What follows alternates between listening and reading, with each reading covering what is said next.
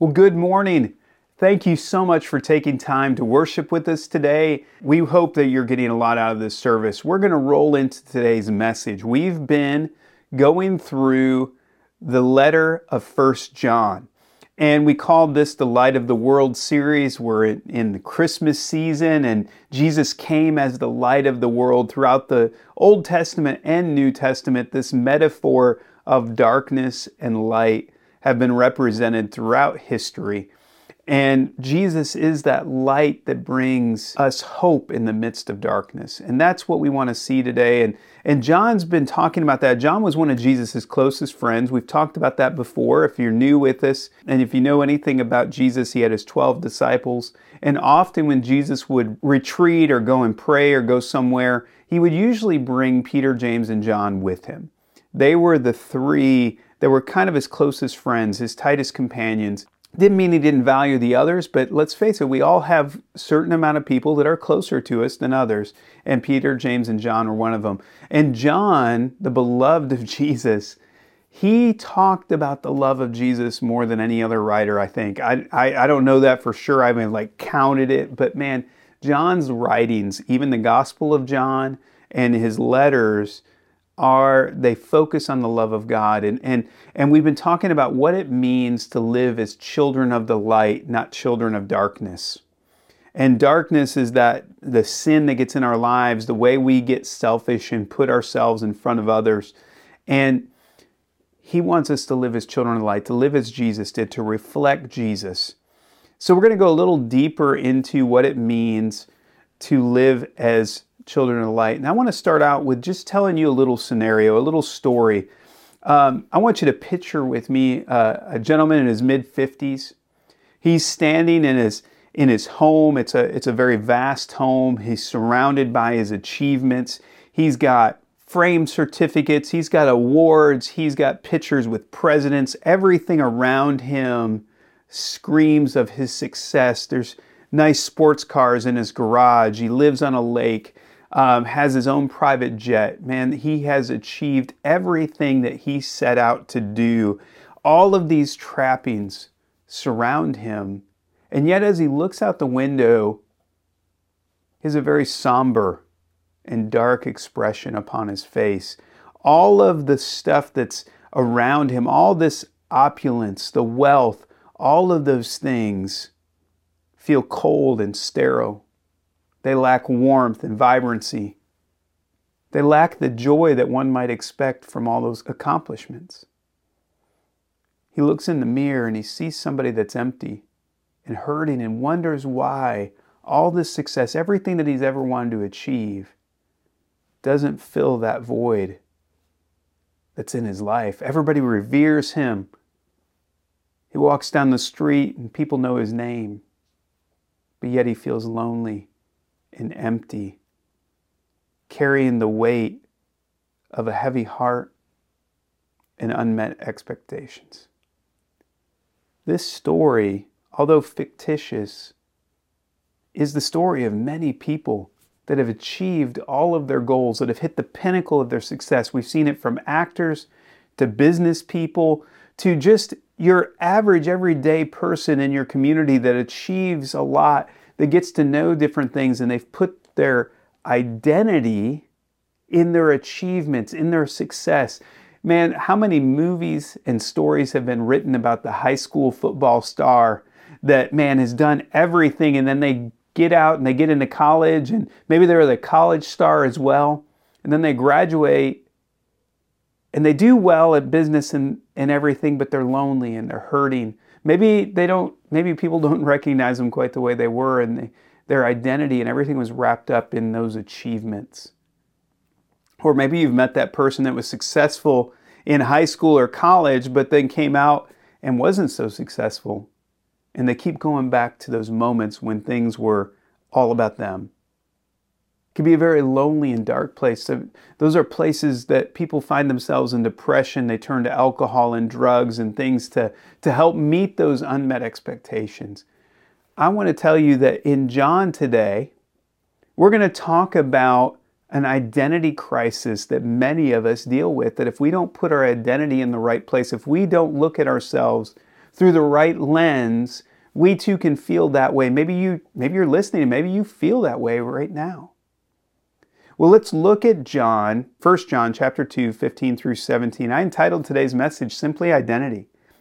But I want you to listen to this. And remember, John's been talking about how we should love one another, how we should care for one another, how we should help one another, and to treat each other with respect. Now he's rolling into this, and verse 15 says, "Don't love this world nor the things it offers you. For when you love the world, you do not have the love of the Father in you. For the world offers only a craving for physical pleasure, a craving for everything we see, and pride in our achievements and possessions. These are not from the Father, but are from the world. And this world is fading away along with everything that people crave. But anyone who does what pleases God will live forever." So our first point today is misplaced identity. I know at first glance this passage looks like many other passages in Scripture. What many people think is that, oh, this is God just telling us not to live this way, not to do these things, not, don't go out and sleep around, don't go and treat people poorly with money and all of those. This isn't a do this and don't do that type list. This is really a heart issue that's going to the heart of who we are. Yeah, as Christians, we should avoid sexual immorality. We should avoid drunkenness, murder, anything that puts a barrier between us and God. Remember, sin is our selfishness, us telling God we're going to do it our way, however we want to. And then also the other side of selfishness is putting our needs, our wants, our demands before other people. Yeah, we shouldn't do those things. Most of us know that. That's not what I think this verse is focused on. I think it's focused on a much bigger issue. It speaks to our hearts. Look at verses 15 and 16 again. This is where I want you to get. "Don't love this world nor the things it offers you, for when you love the world, you do not have the love of the Father in you. For the world offers only the cravings for physical pleasure, a craving for everything we see, pride in our achievements and possessions. These are not from the Father, but are from this world." Remember, at the very core, sin is all about us. And so when we look at this list that John is giving us, he's talking about how we engage in each of these things, how they affect us. And here's what the world offers: physical pleasure.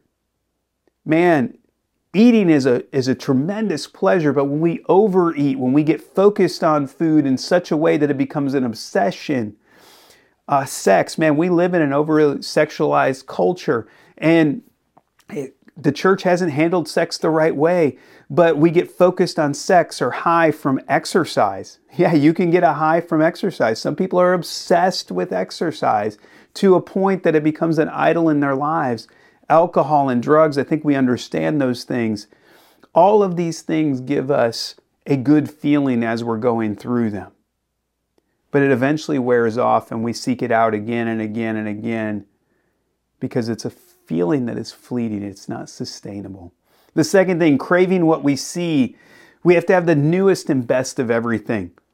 Next time the new iPhone comes out, man, we're trading the phone, getting the new one. We still had, 12 payments on our next one, but we're new car every 2 years. We've got to have that best of everything, those possessions.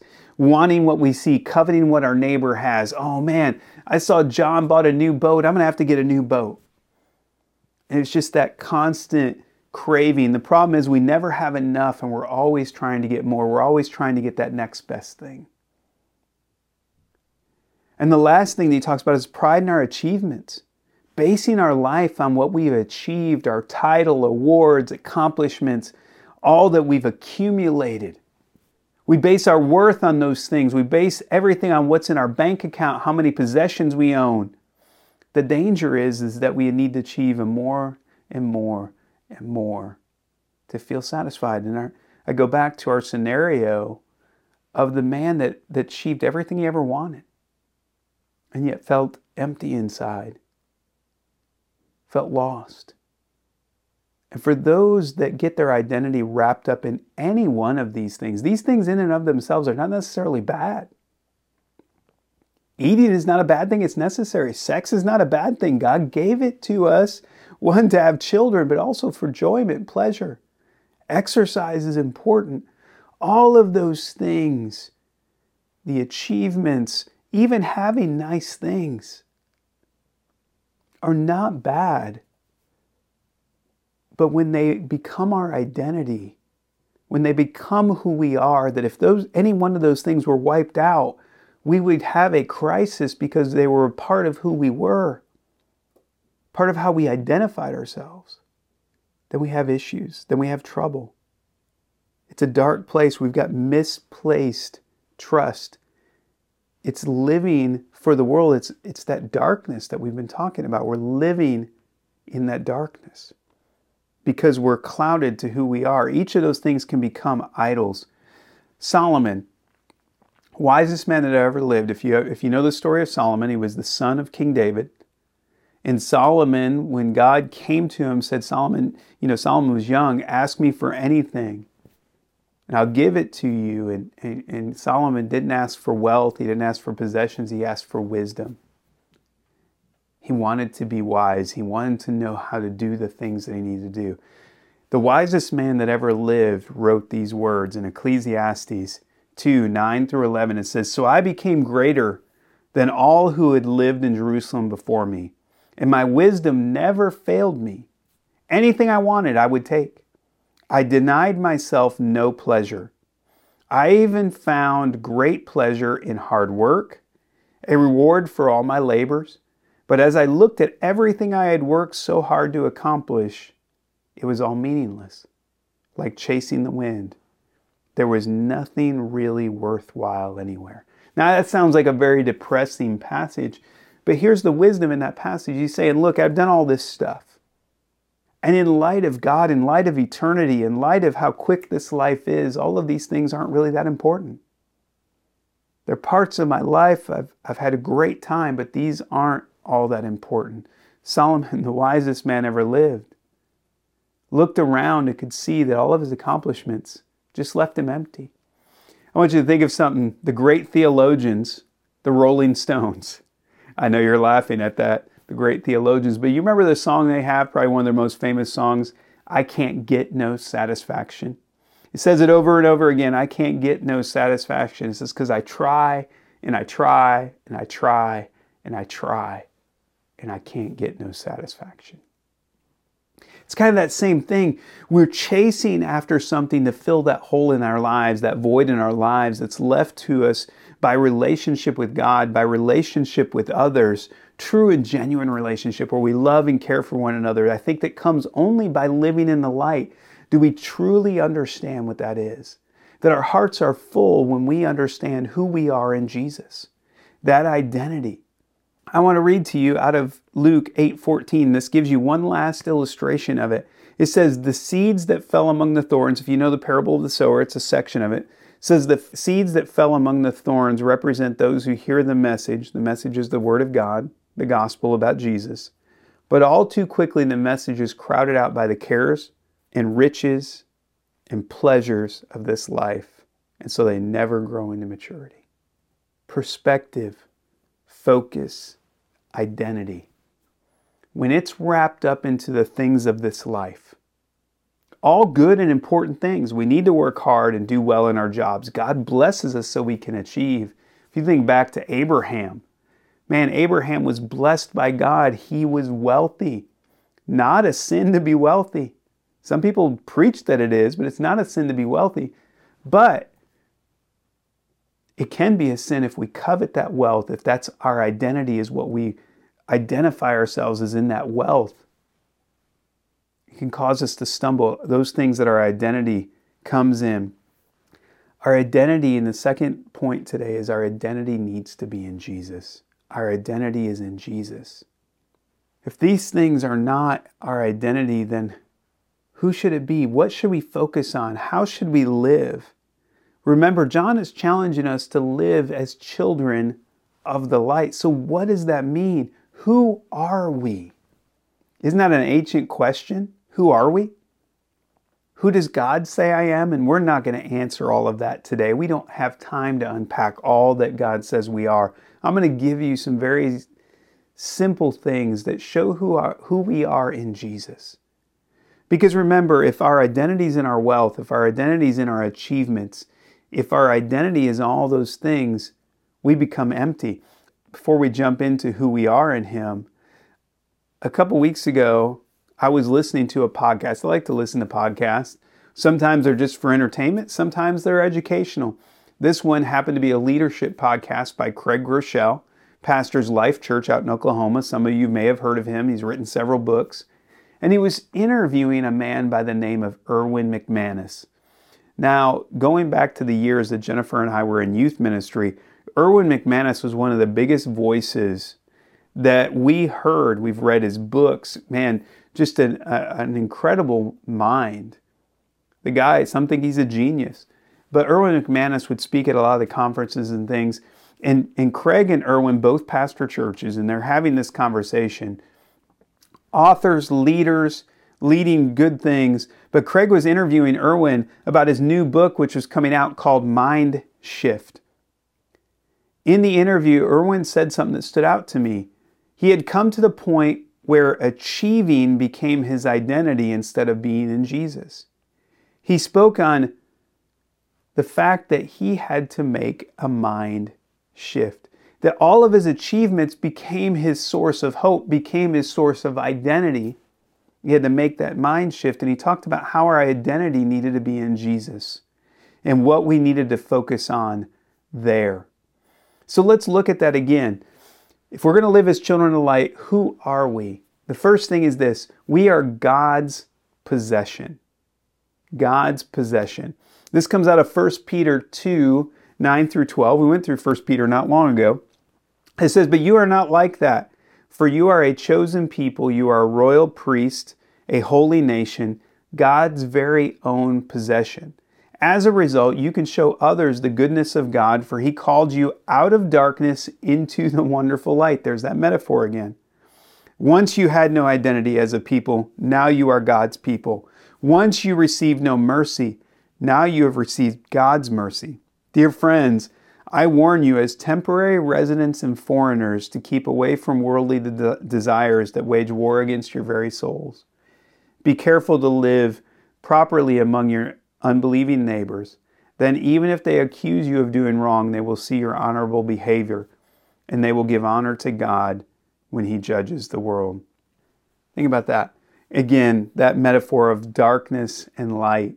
Peter is telling us that we are God's. We're His possession. We are His. When we put our trust in Him, we are His. Now, He created us. He longs to be in relationship with us, but we have to put our trust in Him. We are God's chosen people, God's possession. That's amazing. Our identity is in the Creator. We are His. Second thing, we are His children. So we're His possession, but now we're going to take it a step further. We are His children. Look at Romans 8, 15 and 16. It says, "So you have not received a spirit that makes you fearful slaves. Instead, you received God's Spirit when He adopted you as His own children. And now we call Him Abba, Father, for His Spirit joins with our spirit to affirm that we are God's children." Not only are we His possession, which the world can translate in a weird way because possession almost feels like a slave in a way. And that's not what He's talking about. He's talking about us being His children. He calls us His children. This is much more intimate and deep. The kind of love that God has for us is for His children. And I've often said that I never really understood true love, even in my marriage, until I had children. Because there's an instant love for my children. I would do everything and anything I can for my children. That kind of love. Remember last week we learned that true love and following Jesus, reflecting Him, is being willing to lay down our lives for somebody. That's something that Jesus told us. And that's something that Jesus demonstrated. So this being called His children is that next level love. And then the final thing, it takes it even one step further, is we are co-heirs with Jesus. Co-heirs. What does that mean? What does it mean to be a co-heir? It means that all that Jesus is going to inherit, we will inherit as well. Look at Romans 8:17. So just the next verse, it says, "And since we are his children, we are his heirs. In fact, together with Christ, we are heirs of God's glory. But if we share his glory, we must also share his suffering," which is the part we like to leave off. We are heirs with Christ. All that he has, we inherit too. That's why heaven is so magnificent. We can't understand it. We don't know what that means. But all that God has is ours. We are his children. We are his possession, but we also inherit what he has. So when we step into heaven, when we step into that place, we inherit what God has for us. It's a concept that is really hard for us to understand. But basically, this life is not the end. That's what it means. Our hope is in the future. This life is temporary. That's why when we focus our identity in all the things of this life, we're actually living in darkness because we don't realize that this stuff is all going to pass away. Nothing lasts forever that's in this life. All of our accomplishments, all of our achievements. The only thing that lasts is what we do for Jesus. And remember, Jesus said, store up treasures in heaven where they don't rust and moths can't deteriorate. They last forever. And what that is that what we do for God, how we disciple people, how we draw them to Christ, how we help fill heaven with those that God loves, that he just longs to be in relationship with. If we're a part of that process, that's what lasts forever. Those are the achievements that matter. Our identity is in Jesus, not in all of the stuff and things that we do. Even as a pastor, even in the good things that have been done and how lives have been touched and everything, my identity can't be wrapped up in all of that. My identity still needs to be wrapped up in Jesus because he is the source of all of that. Do you understand where I'm going here? It's all about our identity. It's all about putting things in the right perspective. God, from the beginning, from the time that Adam and Eve fell, and there was brokenness, he's had this plan for Jesus to come and die for you and me, for all mankind, so that we could be in relationship with him. Before the fall, when Adam and Eve were first created by God, they walked with God in the garden. They talked with him every day. And since that fall, man has been trying to get back to that place with God. We've been filling that void that we feel, that lack of relationship with God. We try to fill it with all of this stuff that we talked about. Some of it's really good stuff, but it's empty because it doesn't last. And Jesus is saying, just put your trust in me. I will fill that void. I will give you peace in the midst of trial and trouble. I will help you through this life because what's after this is so much greater. You're going to inherit everything I have. All that is mine is yours. What a promise. So we need to reflect him in our identity. We need to show people Jesus by the way we live and who we are, that our worth and value is found in him, not in all of this stuff. I think some of the wealthiest, most satisfied people I've ever met in my life have been some of the poor that have found their identity in Jesus and would give you everything they have, even though they don't have anything. And they would give it with a smile on their face. I've seen it on mission fields. I've seen it when talking to some of the people that are in really, really hard places, yet they found their peace in Jesus. What a beautiful thing. You can see it in their face. We find peace and comfort in him. Our identity is found in him. Once we grasp that, the troubles of this life don't seem so big. We realize we have a group and a family of people to walk through it with us. And then what God has for us next is far greater than what we have now. I love that phrase, the best is yet to come. It's true. The best is yet to come for those of us that find our identity in Jesus. So as we wrap up today, we're all human. God knows we struggle. God knows that we need help. So He sent us the Holy Spirit, our comforter. He teaches us the Word. He instructs us. As we grow in our relationship with God, we learn to hear the voice of God through the Holy Spirit. Guides and directs. Doesn't mean we'll never make a misstep. Doesn't mean we won't have trouble. Just means that God is with us through those difficulties. So as we wrap up today, I want you to ask yourself, where do you find your identity? Is it wrapped up in your career? Here's one that I think people really, really struggle with in our culture today. It's wrapped up in their families. And what I mean by that, I know parents that their identity is wrapped up in their kids.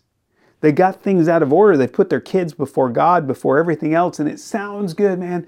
Man, take care of the kids. They're going to be great. But here's the problem. When our identity is wrapped up in our children, we get things out of balance. And oftentimes, we end up hurting them because we feel like we're getting them everything, but we never teach them anything. Our identity needs to be found in God. And when we find it there, it'll trickle down into our children and our spouse, every relationship that we have. So where is your identity wrapped up? Is it in your achievements? Is it in your finances? Is it in your job, your career? Or is it in Jesus? I'm going to tell you, when you put your identity in Jesus, all those other things are magnified anyway. It's amazing how that works. Make every effort to find out who you are in Him. Study the Scripture. Learn who Jesus says you are. Learn Scripture as a whole in the context of God's redemption of mankind throughout history. And who He says we are in Him.